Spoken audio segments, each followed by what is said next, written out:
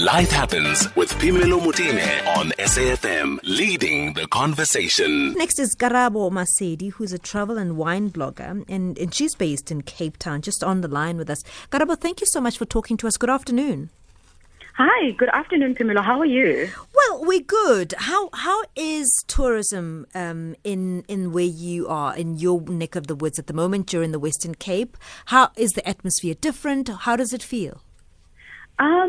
As somebody who enjoys exploring the country, and especially who's just started staying in the Western Cape, it's a bit shaky. And with the recent news that we received from the president, it has been a bit, everybody's been worried and asking questions on whether they should come to Cape Town or not. And us who stay here as well are questioning the whole situation as to should it remain open, especially the epicenter of it, which is Cape Town, and not necessarily the entire of the Western Cape, because as you know, Cape Town is where everybody goes to enjoy themselves. But so it's been a bit of a touch and go situation, and I would say that most of us are in denial of the situation. And on Twitter as well, people have been talking about how access has been to activities and destinations within the Western Cape. And that has created a bit of a conversation on why is Cape Town still open, and are the numbers okay? Like, are we really telling the story as it is, or are we filtering some things so people feel a bit comfortable? So, but as you know, we are still worried that we still have to explore in the situation. Karabo, is there innovation on the ground? Because perhaps we're also speaking from, a position of privilege and only what we know of.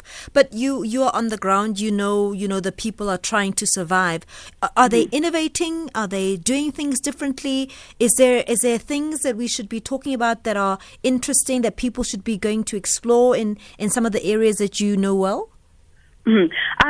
That's a very good question. So when it comes to exploring the Western Cape, and also myself having access to some of these attractions and hearing about people trying to explore South Africa.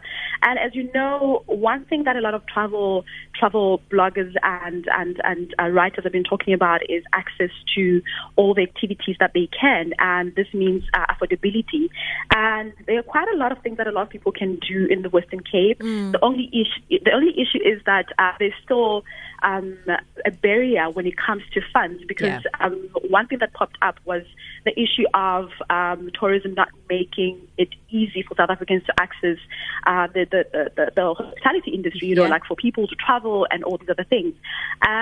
But with that being said, there are so many activities that people can enjoy, and I made a note actually to say that when people visit the Western Cape, they shouldn't think Cape Town as the only place to visit, And thinking now about this pandemic is that we need to try to be cautious and going to explore places that have not been hyped up a lot. And this is going inland, like Swellendam and like Robertson. And these are small fees, that people can pay and enjoy a lot more.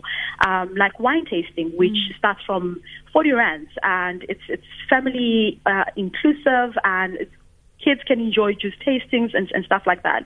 So it's all about kind of being safe and also enjoying yourself as a family and trying to stay away from the epicenter. So other places that people could go to is the Atlantis dunes, where there's 4x4 experiences and paragliding for adrenaline junkies. There's a lot more that a lot of people can do. And right now, because of the pandemic, a lot of service providers have been dropping down their prices so that people can enjoy the most from inexpensive, from very affordable prices. So it's a lot of service providers that are coming together to say, we know that it's very difficult right now. Everybody's trying to make money, and everybody else is trying to explore South Africa without having to worry about paying a lot or leaving the country. And We've been begging for this, right? So is it happening? Are those prices coming down? Because, for instance, we can talk about activities where I've seen, as you said, there are activities where the costs have come down. But for instance, dining in Cape Town is so expensive. Food in Cape Town is so expensive. It is. I mean, and I'm somebody who can be a bit picky about my food. So you go to a restaurant and you receive a bit of a below subpar service, and you're paying a lot much, like for food, for fine dining, and sometimes you just want to be in a space where, first of all, it's regulations, like they're following the regulations, the COVID regulations, and also you feel like because you've spent so much time at home, you feel like you have had the time to see people, enjoy good food, but Cape Town, as we know it, is still expensive, and there are many much more things that are still very expensive, and it's a conversation that's ongoing with these service providers that we need to meet each other halfway, especially like wine farms. Like there's been a call by wine farms for people to explore wine farms, support local, and that has been received well by a lot of tourists and travel writers, because every single time you hear there's a job that has been lost because people don't want to come to a restaurant, everybody bands together to actually support these establishments. But we all need to meet each other halfway. Yeah. So let's maybe move away from the Western Cape a little bit to other places where maybe we can afford it a bit more. Limpopo is just, for me, such a gem. Oh, it's gorgeous. Limpopo is my best province.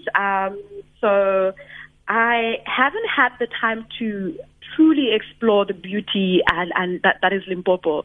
But from my circle of travel writers, and from what I have researched, and from the bit that I have done when I visit home, it's so stunning. There's so many things to do, and one thing I love about it is that it's inclusive. If you have kids and you have senior citizens, in the family, it's such a beautiful province to be in.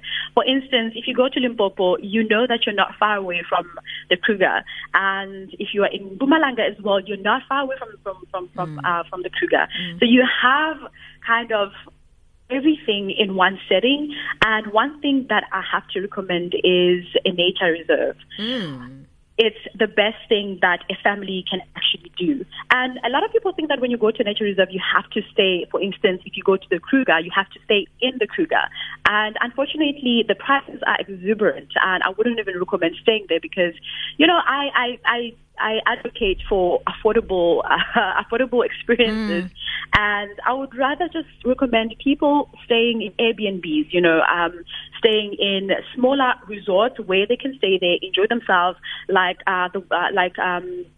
Wombas, and enjoy a fun time there at the resort, and know that they can try to experience a sunset or morning game drive, because then you have kids experiencing the Big Five and so forth, learning about how reserves work, and it's such a beautiful experience. So if you had to pick what we can do between Limpopo, Mpumalanga, and the Western Cape, I suppose where we'd get the best value for money, at this time of the year. I know it's quite late. It's very late for anybody who wants to book, but it's possibly the best time to book last minute. Yes, definitely, because everybody's trying to make money and everybody else is trying to explore. I mean, this is the best time that South Africans can actually explore South Africa and also try to go to places that a lot of people don't go to. For instance, I would choose to go to Mpumalanga instead of being in the Western Cape. A lot of people are not trying to go to Mpumalanga, and Mpumalanga is the most underrated province in the country, such as Limpopo as well. And I also would warn people against booking outside of their provinces, because if you want to save money and you want to put all your money into experiences and making sure that everybody's well taken care of on a trip, you'd rather book at home in your home province, and that all the funds that you have go to all the experiences at home. You have the best accommodation that's going to make sure that you are safe, and they also make sure that you receive the best meals and the best activities. You have a guide, and instead of leaving your province where you will be paying for flights, and that's a risk already, and you are paying for accommodation that might be expensive because a lot of people want to come to the Western Cape. That's already expensive, and and also, in your province, you know that you can probably self-drive. You can self-drive, you can book a car, or you can find somebody else who is a guide, and they take you around. In that way, you are contributing to the economy of your province. You are supporting local, and you are literally just seeing things that you've never seen in your own province. Because the thing is, we believe that, well, you'd rather explore other places because your province will always be there. You'll always be home. There's always time for that. And at the end of the day, you don't have that time to actually explore your home province. So I would suggest that people explore their home provinces and see what's on offer. There are so many channels online that you can find experiences that are on discount. And also, social media is your best friend. You will find a lot of travel writers and travel enthusiasts who are ready to respond to questions and to guide you for free, because we are all in this battle together to showcase South Africa. I know. Karabo, thank you so much for this. Karabo Masedi is a travel and wine blogger, and she's in the Western Cape, in Cape Town at the moment. And I love that. I love the fact that, think a little bit outside the box. When you're going away, you don't necessarily you need to go outside of your province. Perhaps just look close by, and you don't need the big spend on airline travel and so on. I mean, it's all very complicated. You have to obviously look at your budgets and so on. But I love her advice. Okay, so she's on travelwithkarabo.com. That's where you can find her blog.